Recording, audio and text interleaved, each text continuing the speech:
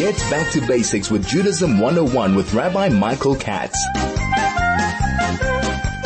Hi, and a very good afternoon to you. It's wonderful to be in your company again this afternoon on Judaism 101.9, as they said, with Rabbi Michael Katz. It's my honor to be with you and to be able to share some Judaism 101.9 facts and stories and things that you and I need to know coming into the upcoming week. Right. Well, it's a strange place, I guess, to start a week on a Wednesday, but if you're a Judaism 101.9 fan, that is when the week actually begins, because we look at what lies in the week ahead. And there is a tremendous amount that lies in the week ahead, particularly over the coming Shabbat. And perhaps we're going to divide the show into two separate parts, dealing with the two major features of this coming Shabbat. I know that many of my colleagues, many other of the Rabbonim on the radio shows during the week do address the Parsha of the week. So we're not going to talk about the significant Parsha that we have on this coming Shabbat. We're not going to talk about the other regular features of the coming weekend. But on this coming Shabbos, we have a number of significant events, significant things that combine to make this let's call it a 1 in a million kind of a Shabbos, something really, really exceptional. And now I know it's the beginning of the school holidays, and I know that many people are kind of in the mode where they just can't wait to get away from it all. The entire year has been a little bit of a disaster for many people in many, many ways. Of course, there has been so much that we've learned. Of course, there's been so much that we've gained, but there's a tremendous amount that we seem to have lost along the way, and people are just chomping at the bit to get to the beach, to get away, to kind of isolate in a beautiful setting, to be able to look at the sea perhaps and feel a lot better about life in general. But there are so many wonderful things that are inspiring and that are uplifting and that are life-changing that are coming up in the next while, not the least of which is Hanukkah, which we'll spend next show. Next week we'll talk a little bit about Hanukkah because it is just before Hanukkah next week, Wednesday. Of course, Thursday night is Hanukkah next week. But let's get back to this week and think about the things that are happening, the events that are culminating, the happenings that are coming together on this coming Shabbat. The first one that I would like to talk about is the fact that we actually change something significant in our daily prayers. Now, being that Shabbat prayers are different to the daily prayers, there is a strange shift this year, and that is that the prayer alteration that I'm talking about, instead of happening on Friday night, is actually going to happen on Saturday night. But that's just because Shabbat intervenes, and Shabbat is pushing off this significant change. So I'd like you to take a look, if you have a siddur handy or a siddur in front of you, no matter which siddur you use, you will see something strange in our daily prayers that is the one and only time that we look at or that we think about in our prayers the mention of what we would call a Gregorian date, a secular calendar date. Now, we all know that the Jewish calendar runs according to Jewish dates. We celebrate Pesach in the middle of the month of Nisan. We celebrate Tishrei marks the beginning of Rosh Hashanah, the 1st of Tishrei. The 10th of Tishrei is Yom Kippur. When it comes to Hanukkah, we're talking about the 25th of Kislev. We would keep to those dates no matter what the secular date is. It doesn't matter to us if Hanukkah occurs in the beginning of December or late December, as it does this year, starting, I think, on the 10th of December. It doesn't matter what the secular date is, what the Gregorian date is, what the regular date is, as people would like to call it. It only matters what the Jewish date is. And the Jewish date is what is significant. That is the way that our chagim, that our festivals, that our significant dates are observed. And in fact, even when it comes to several things like Pesach, we adjust certain things so that Pesach can fall in a certain season, but it is still married to a Jewish date. It is still in the middle of Nisan, no matter whether there was 1 or 2 Adars, in order to push Pesach back into the spring. And yet, on this weekend, we have the mention of a Gregorian date. Take a look in your Siddur. It's at the blessing where we're saying Barech Aleinu. So part of the Amidah, part of the Shemona Esrei, blessing about giving us blessings, the blessing of blessings, is the bracha for the harvest and the bracha for produce and so on. And in the middle of that blessing, there is a significant change that is made according to certain seasons. So you'll see there that it says, it will word something like this. It will say that on the night preceding the 5th or the 6th of December, we change from saying V'tein bracha to V'tein tal umatar. There is a little piece that will be in parentheses somewhere, in brackets, possibly written in small. It will say V'tein bracha. V'tein bracha means, and God should give us blessings.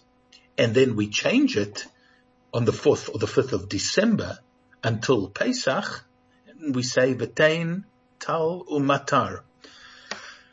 God, who is the giver of tal, which is dew, and matar, which is rain. God is the giver of dew and rain, and we're thereby invoking God to send us rain.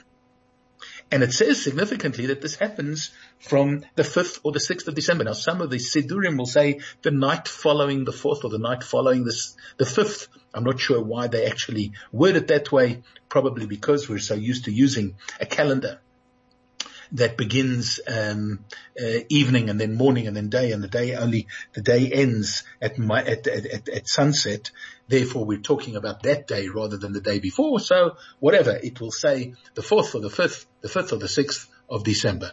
Why is it that these dates appear in every Siddur?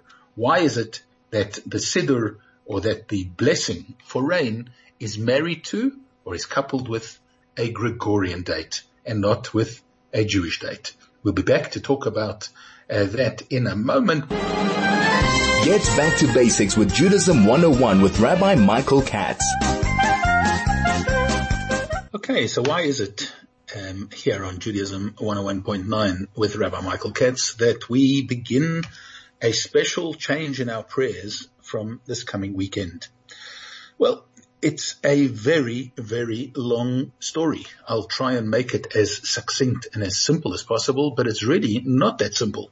There are a lot of very, very fascinating calculations, and I would like you, if you're interested in it, to actually look up various different articles on how exactly the calculation of the 4th and the 5th of December actually came into being, because it is quite complicated.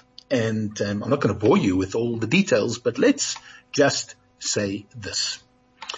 We all know that when it comes to the festival of Sukkot, that the world is judged for water. The judgment of water takes place on Sukkot. We all know also that there is a postponement from the beginning of Sukkot till the day after Sukkot, Shmini Atzeret, of the prayers for rain. We pray for rain on Shmini Atzeret. And the reason is that we don't want the rain to come and spoil Sukkot and take us out of our sukkah.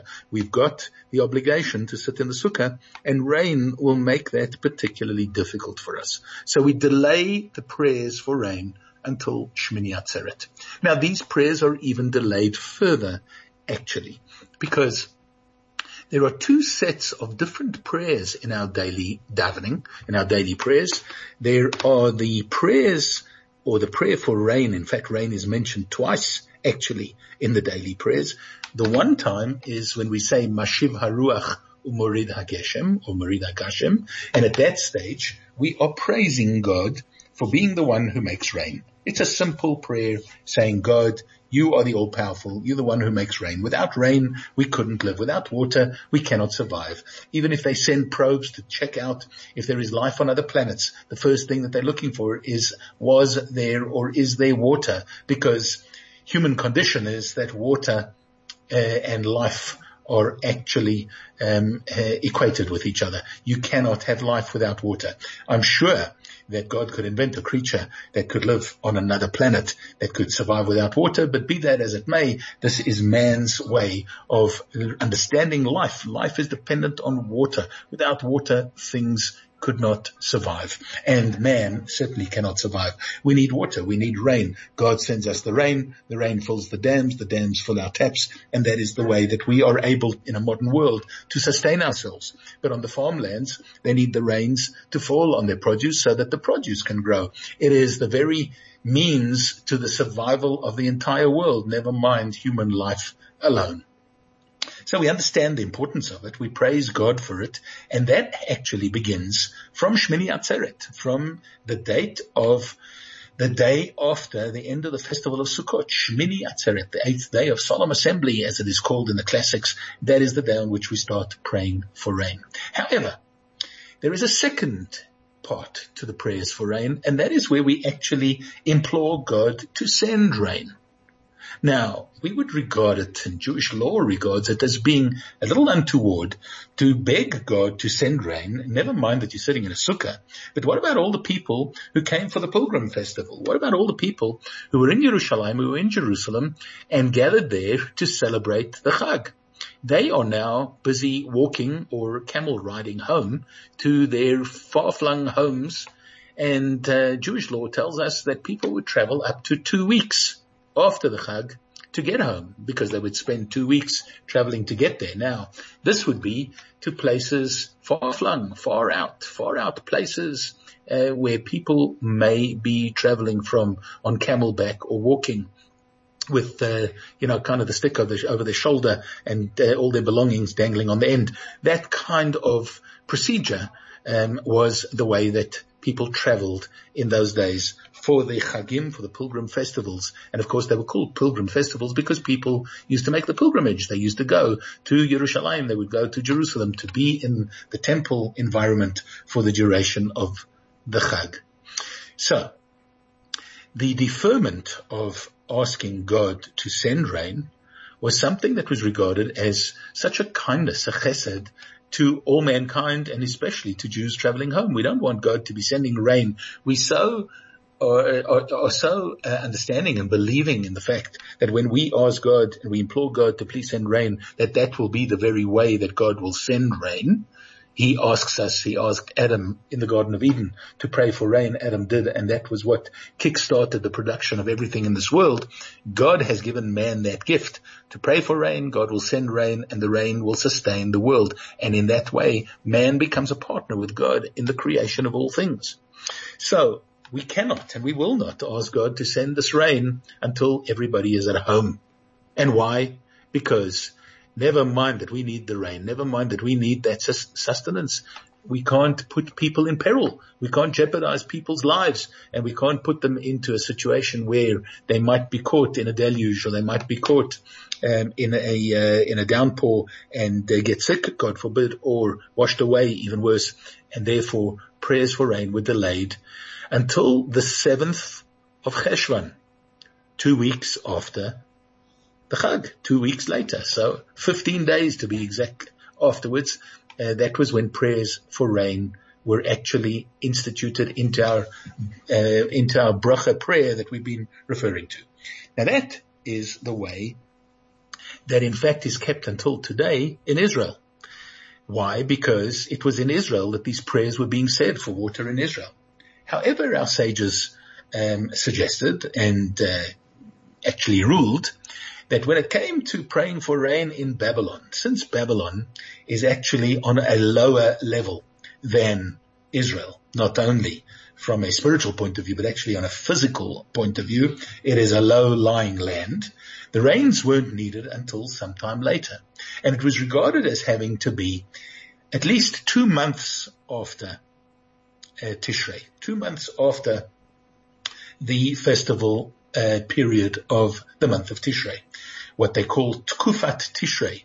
2 months later, 60 days after Tishrei, was the time that outside of Israel, in Babylon, when the Jews were sent into Babylon, that they actually started imploring God for rain. Now, if we take a look at that 2-month period, in fact, it would come out sometime in late November and not actually in December at all. Now, why is it married to this particular time? Well, because, number one, it was a prayer that had to do with the seasons. Now, we all know that the seasons are actually tied up with the sun rather than with the moon. And the Jewish calendar is dominated by both of those luminaries. Although our calendar dates run according to the moon, our seasons also play a big role, even if we think about, we mentioned it before, Pesach. Pesach, we're told, has to be in the spring, and therefore it is adjusted to fit into the spring in Israel. And that's why we sometimes have a Jewish leap year with an extra month to push Nisan, the month of Pesach, back into the right season. Now here too, since rain outside of Israel is dependent on the seasons, so it was determined that sometime in late November, 60 days after the Tishrei period, there had to be an institution of these prayers for rain. It wasn't in Israel. Rain was needed later in those areas, and therefore it became attached to something that was Babylonian rather than something that was Israelitish, that was part of Israel. This was Babylonian. Now, our sages have agreed that not everybody lives in Babylon, and certainly not today.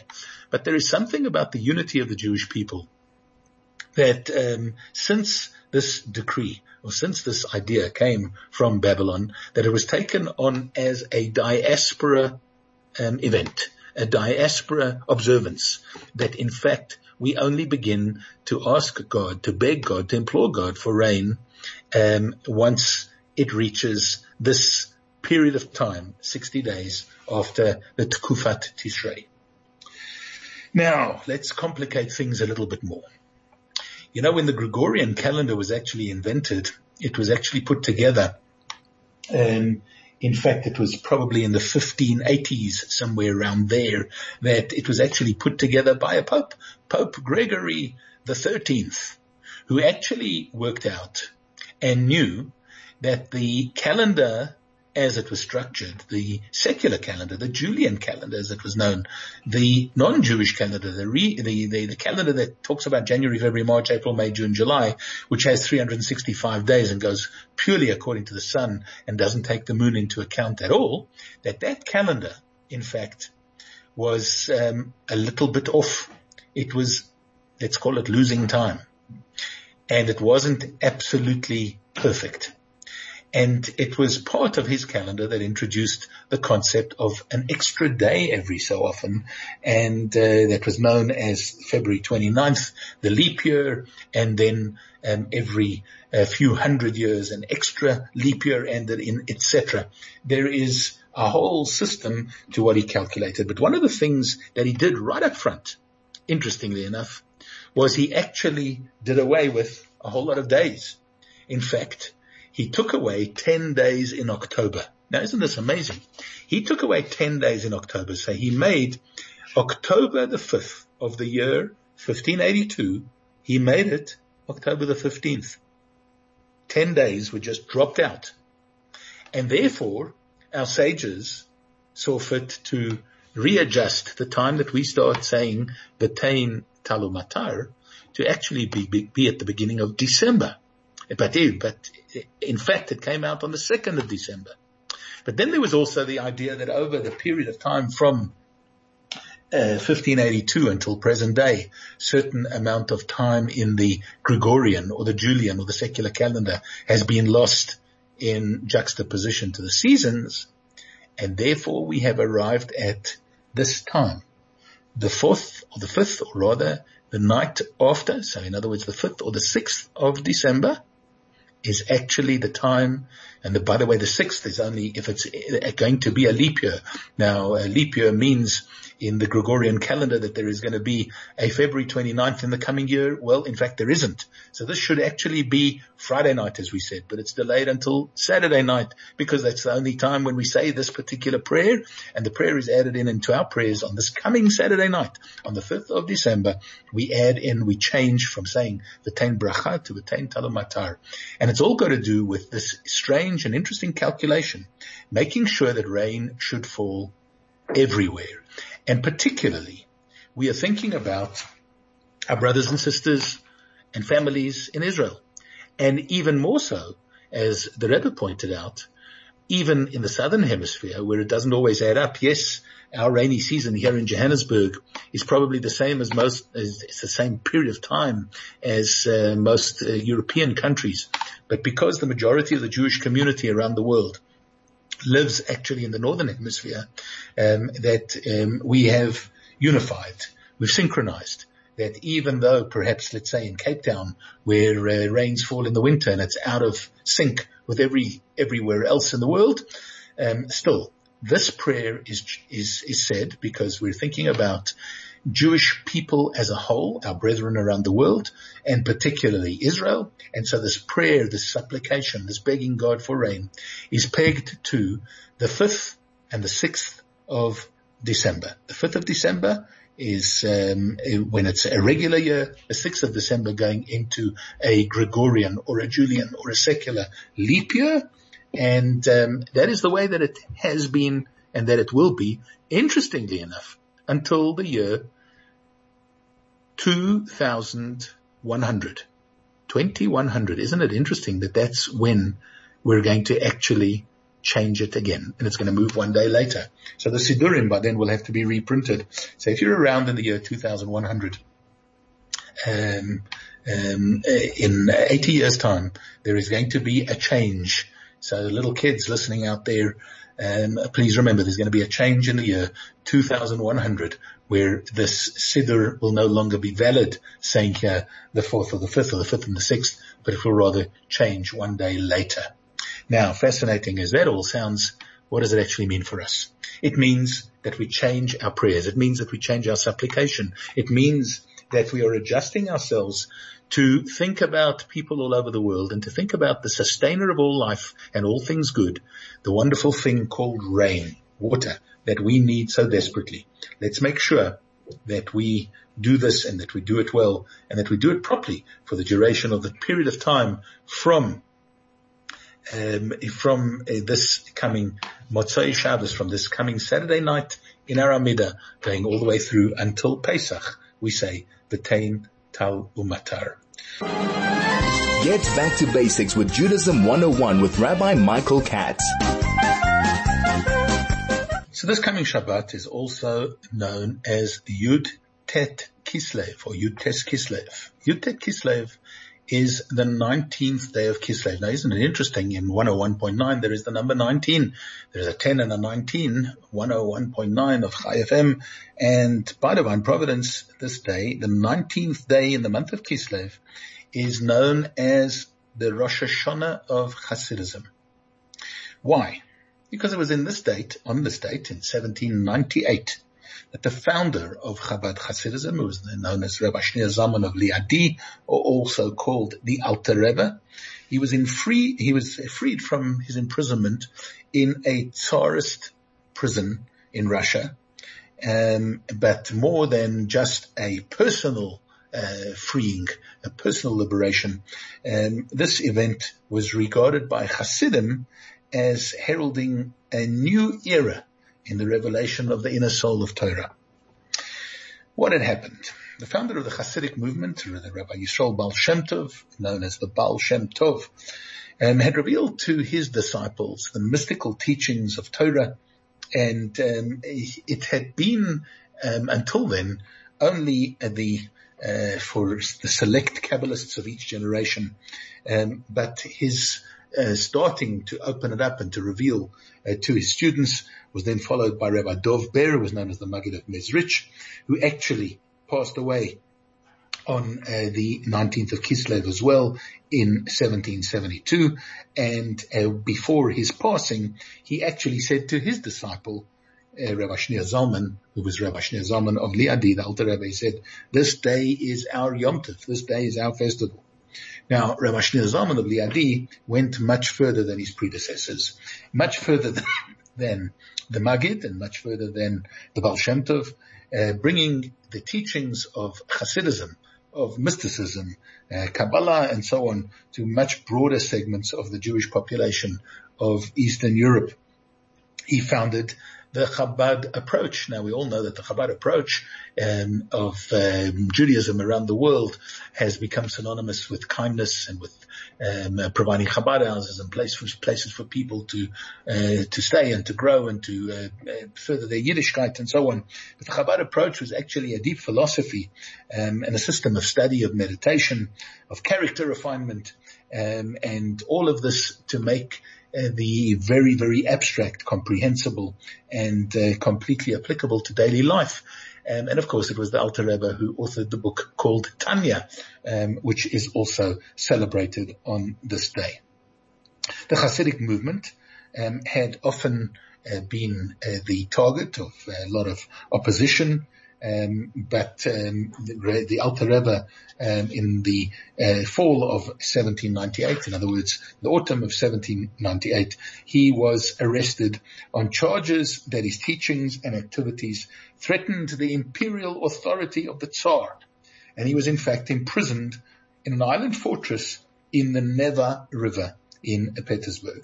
And during his interrogations, he was compelled to present to the Tsar's ministers the basic tenets of Judaism and explain various points of Hasidic philosophy and practice. But after 53 days, he was exonerated of all his charges and he was in fact released. And that was Yutet Kislev. He was released on the 19th day of Kislev. Now, Rabbi Shneir Zalman, the Alter Rebbe, saw these events as a reflection merely of what was happening up above. And he regarded his arrest as an earthly echo of a heavenly indictment against his revelation and the most intimate secrets of the Torah. He saw his release as signifying his vindication before a heavenly court rather than just in front of the Tsarist ministers. And so following his liberation on the 19th of Kislev, he redoubled his efforts. He became much more involved in disseminating his teachings on a much broader scale, with his very, very down-to-earth and detailed explanations much more than ever before. So, the 19th of Kislev really marks the birth of Hasidism, the point at which it was allowed to emerge from what was known as the womb of mysticism into the light of day, to grow and develop as an integral part of Torah and Jewish life. And so for Hasidim, Chabad Hasidim in particular, Yutet Kislev is a day that is marked as a celebratory day, a day of liberation, and a day on which kind of the hidden parts of Torah got out of jail together with the Alter Rebbe. Great day of celebration known as the Rosh Hashanah of Hasidus. And it happens on this coming Shabbos. Back with you right after this. Get back to basics with Judaism 101 with Rabbi Michael Katz. Man cannot live without water. A Jew cannot live without Torah. Our Torah equates water with Torah. Torah and water are equated. In fact, this is the reason why we read the Torah so often, because we don't want there ever to be a gap of 3 days on which the Torah is not read. So, this coming Shabbat, we celebrate water, even though it is just after Shabbat, and we celebrate Torah. We celebrate the inner dimension of Torah. We celebrate the soul of Torah, the spiritual elements of Torah, the mysticism and the messages from Torah on a soul level of what your soul can do, what your soul actually means, where it really wants to go, where it wishes to be, and what it wants to accomplish. And in fact, in this equation of water and Torah, we know that the same way as water will always find a way to make its way through no matter where you place it, and it will seep down and it can cause things to grow and to flourish. so too does Torah. And particularly the inner dimensions of Torah, the mystical parts, the Chassidus, the Tanya, and all of what it teaches, and everything that's encapsulated in Hasidic mystical philosophy that talks to our souls and teaches us exactly where we are meant to take them and where they're meant to go. All of that in a way culminates on this very, very important weekend. This coming weekend of the 19th of Kislev, Yud Tet Kislev, as well as the day on which we change over and start imploring God to send rain. So we're actually thinking about rain and light. The rain and the light need to come together. Cynically, people would always talk about when there was a thunder shower and the sun shone, that it was called, for whatever reason, a monkey's wedding. Lahavdil. But when we talk about this coming weekend, we're talking about rain and we're talking about light. We're talking about the rain in the light. We're talking about the light that Torah can bring, the rain, the sustenance. It's all a magical, incredible, powerful, miraculous weekend. So we look forward to a great Shabbat up ahead. And I want to wish you a great Shabbat up ahead. I want to wish you a good Yom Tov for Yud Tet Kislev. Remember to say V'tein Talo Matar starting on Saturday night. And remember that life is important. And the maintenance of life is important. And be careful. Wherever you go, or you're going away on holiday and so on, be careful in how you behave from a COVID pandemic point of view. Remember that life is important. You have to not only be preserving your own, but you have to be thinking about the life of others as well, because that ultimately is the deepest lesson that we can learn from our Torah, that we need to look after ourselves, we need to look after God's world, and we need to care for our fellow men. Please God, very, very soon, pandemics will be over and we'll be able to see the light and the water, the rain, the showers of Torah, of Kedusha. Please God, very soon with the coming of Mashiach. I want to wish you a great Shabbat up ahead, a good Yom Tov for Shabbos as well, and look forward to being back with you again next week when we'll talk a little bit about Chanukah. Take care and have a great one.